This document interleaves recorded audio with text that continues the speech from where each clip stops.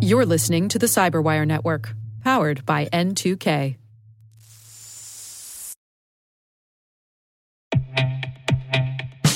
And now a word from our sponsor, SpyCloud, the leader in operationalizing cybercrime analytics. Traditional threat intelligence is a thing of the past. Cyber criminals are stealing vast amounts of credentials, session cookies, and financial data every day, and it's hard to keep up. SpyCloud is the trusted partner businesses turn to fully understand their darknet exposure risk and neutralize threats before it's too late. SpyCloud alerts your organization as soon as an employee or customer's data appears on the darknet, so you can act faster than bad actors to prevent cyber attacks like ransomware, session hijacking, account takeover, and online fraud. With insights from the industry's largest repository of recaptured data, protect the digital identities and systems most important to your business. Get your free corporate darknet exposure report at spycloud.com/cyberwire and see what information criminals have in their hands today. That's spycloud.com/cyberwire.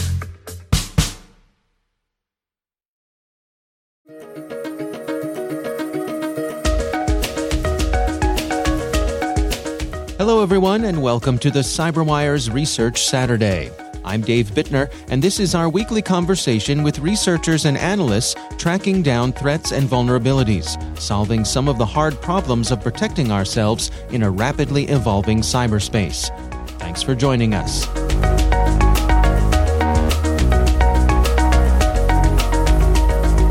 This was something that had been initially submitted to us by a customer, and then we were able to discover that submission that had come through was actually something new. That's Alan Neville. He's a principal threat intelligence analyst at Symantec. The research we're discussing today is titled Antlion. Chinese APT uses custom backdoor to target financial institutions in Taiwan.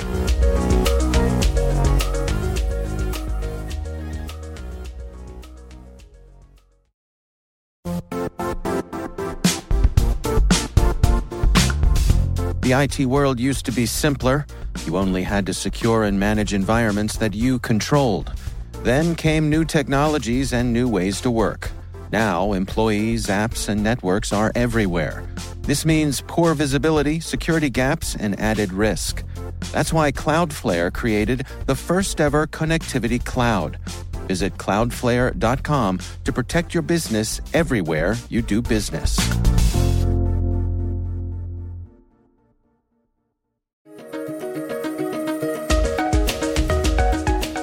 As we dug further into it, investigating, we were able to kind of tie lines back to a group that we've already been tracking since at least 2015, which are known internally as Antlion. Well, before we dig into the details of this particular case, what can you tell us about Antlion? Well, Antlion are a group that, as I mentioned before, we first began tracking way back in 2015, and that was in the wake of Operation Tropic Trooper. And that was a campaign that was predominantly targeting Taiwan and the Philippines at the time. And during that time, we were able to assess that the group had been active since probably at least early 2011. The group since then have continued their attacks. They've evolved some of their tools, some of their tactics to gain footholds into different organizations, move across their networks, and ultimately steal information for the purposes of espionage, all while being able to remain under the radar. I suppose since 2011, Antlion have been observed targeting like activists that we've seen and organizations in Taiwan, Hong Kong, India, Vietnam, and even up to like the Philippines as well, just to name some of them. And that's across industries such as like government, healthcare, media, military that we've seen in the past. And I suppose more recently, we've observed Antlion shift their focus away from some of those sectors and began targeting financial organizations in Taiwan, being able to remain effectively active, undiscovered for almost a year in some cases, sifting through those networks and stealing data. Well, let's go through this particular case. I mean, in the research that you posted, you have a case study here. Can we walk through that together? So the case study that we actually had was essentially one of the organizations that we had seen, one of the financial organizations that we've been seeing hit in Taiwan. Essentially, during that investigation, we identified a new loader and a backdoor component, which we've dubbed XPack, which was on some of the compromised systems within that organization. Essentially, when we start analyzing the malware, we've seen that it was written in .NET and is essentially used to read the contents of a bin file or a file that has a .bin extension. And that essentially is used to decrypt and then load malware as a service that's stored in that bin file. And it seems XPack and its associated payloads were mainly used as part of initial access, predominantly used to execute system commands, drop subsequent malware and tools, and stage some data for exfiltration at later stages as well. And this effectively allowed the attackers extensive access to the victims' machines, whereby they were able to perform arbitrary code execution via WMI commands, upload or download files, install whatever additional tools that they needed to assist them in moving across the network and locate systems and files of interest, essentially. Some of the commands that we've kind of documented within the blog are kind of indicators of how they perform this lateral movement and this kind of data exfiltration as well. And we had seen them even deploying other malware tools like keyloggers onto these compromised machines. They had used other tools that we had come across as well called JPEG Run, CheckID, both of which are loaders and appears to be custom ones that are written in C++, even to the point where they borrowed some of the code from some known Chinese remote access tools known as Blackhole. Now, one of the things that's remarkable here is, as you point out in the research, is how long they were able to stay in systems. How were they able to go so long and stay undetected? Through the use of custom tools and essentially by being able to encrypt their payloads, which was difficult to detect, as well, coupled with the use of some of the living off the land tools. So these are like tools that could be used legitimately by system administrators, which are then, again, kind of hide malicious activity that are being performed by the attackers. And they're able to use these tools to essentially move through the network, install some of their additional custom malware, and then be able to even identify systems of interest, sit on them for long periods of time to monitor the activity in those machines, identify files that might be of interest to the group, and then essentially start moving to exfiltrate that data. And in this particular case, what was the thing that tipped their hand? I mean, what was it that had this client reach out to all of you? So as part of the normal day-to-day work, we look for and hunt for this type of activity. And what we've actually done in our team is help to build analytics, which can identify suspicious activity based on all the other activity that we've seen across our customer base. And this is essentially generates incidents, which then we can then drill into. And in this case, we had seen a suspicious incident in this customer, along with some submissions from that customer as well. And as we analyze this and built out the investigation, we start realizing very quickly that this was something much bigger than just some cybercrime malware that was being present on these machines. Can you highlight that? I mean, I think this really points out the utility of active threat hunting, rather than just, having detectors running. This seems like a case where that strategy really paid off. Yeah, for sure. Like some of the things that we'd always recommend, particularly for any organizations for this type of activity, is enable logging like of PowerShell. Obviously, that's used everywhere, restricting RDP access, things like that. But by monitoring that type of activity, it can be a really good indicator for activity that's not normal within an organization. And they can highlight some particularly interesting either machines or things that are happening that investigators can dig into for this type of threat hunting activity. Do you have any sense for what the initial infection vector might have been? So there was no, smoking gun. However, we did observe Antlion abusing an MS SQL service to execute system commands, specifically a certutil, which again is one of those living off the land tools. The command they actually executed was to download their malware, which indicates that the most likely infection vector was exploitation of some web application or some service. Traditionally, Antlion are known to use malicious emails to install their backdoors to gain that initial access to victims' networks. And I'd probably expect they continue to use this method as well as a means to gain access to other organizations. What does it seem like Antlion are after here? Is this primarily an espionage operation? Yeah, so it looks like from all the activity that we were able to track since 2015 right up until recently, it's clear that the group are performing espionage-type activities. We were able to see that the identified systems or files of interest that the attackers focused on were generated to exfiltrate some of these files. So, for example, we observed them deploying legitimate versions of archiving tools to these systems, essentially to collect files. And even in one instance, we saw them archiving entire version control repositories, which likely contained like intellectual property, other sensitive information for that organization. They would then password protect these archives and then use combinations of PowerShell and bit transfer modules to upload the data to attacker control infrastructure. Even in addition to that, we had also seen the attackers interact with legitimate software via their backdoor, which may suggest they were interested in collecting additional information. So, like examples of some of the software we did see them interact with was used for business contact information, software relating to bidding for contracts, money transfers and investments, software used to read smart cards. And all of this type of software can be used by the attackers to find additional targets of interest, build a picture of the type of work and the contracts the companies are currently undertaking or what they're planning to work on in the future and with whom, the current financial state of organizations, and even possibly provide information on company employees as well.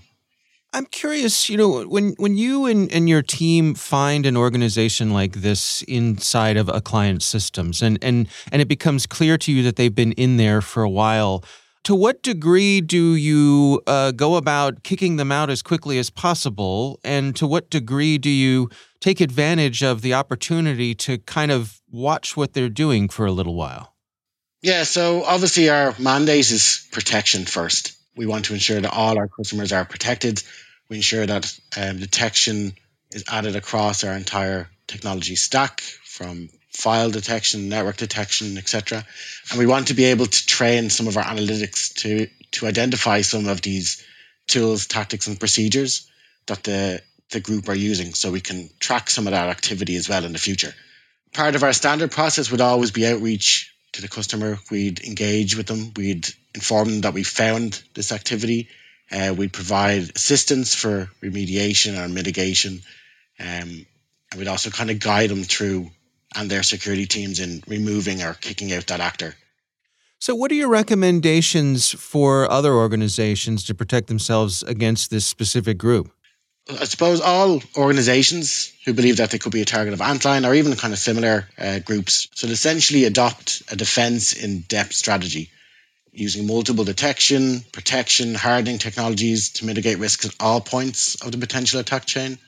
Things like monitoring dual use tools inside your network, and things like I said before, enabling logging of PowerShell, restricting RDP access, should all be implemented. Proper auditing of control and administrative account usage, implement two-factor authentication, should be introduced wherever possible to help limit the usefulness of some of the compromised credentials. I'd also suggest checking out some of the indicators that are published on our blog as well, review the protection information, and work with your security teams to ensure measures have been taken to detect and block all this activity across your organization. How about determining the origin of this actor? I mean, how do you determine whether or not you think it's a nation state? So during our investigation, there were a few indicators, such as the targeting that was being performed, the tools that had been used, and even how the attackers operated and supported, which all supported the theory that the attackers were a nation state-backed Chinese group. So, for example, during the investigation, we were able to find some indications that the operators behind Antlion spoke traditional Chinese. When the attackers became active on some of the compromised machines, they firstly changed the code page to traditional Chinese. Some of the tools, like the archiving tools that they had deployed, which essentially they were used to collect and exfiltrate some of the files from targeted organizations, were also simplified Chinese tools as well, or versions of those tools. And a lot of some of the malware tools are Chinese language hack tools as well, even down to some of their custom tools, which would be based on other Chinese tools that are all freely available online. And I suppose these type of indicators, coupled with their targeting as well, and the ability to infiltrate, remain active on multiple networks at the same time, all suggest that they're, well-resourced, organised in some fashion, and likely a Chinese nation-state-backed actor.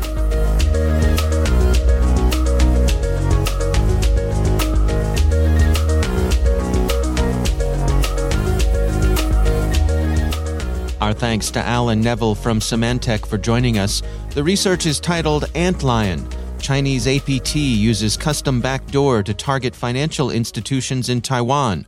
We'll have a link in the show notes. And now, a message from Cyberbit.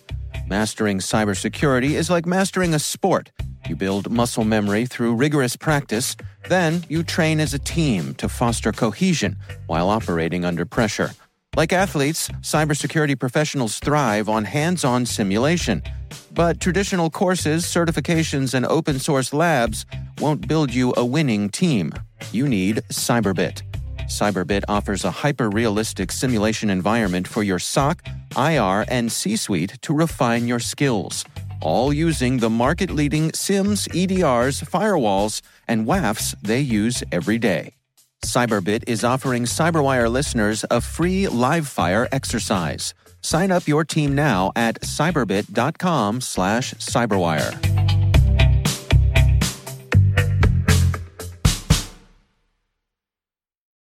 The CyberWire podcast is proudly produced in Maryland at the startup studios of Data Tribe, where they're co-building the next generation of cybersecurity teams and technologies. Our amazing CyberWire team is Liz Irvin, Elliot Peltzman, Trey Hester, Brandon Karpf, Eliana White, Puru Prakash, Justin Sabi, Tim Nodar, Joe Kerrigan, Carol Terrio, Ben Yellen, Nick Valecki, Gina Johnson, Bennett Moe, Chris Russell, John Petrick, Jennifer Iben, Rick Howard, Peter Kilpie, and I'm Dave Bittner. Thanks for listening. We'll see you back here next week.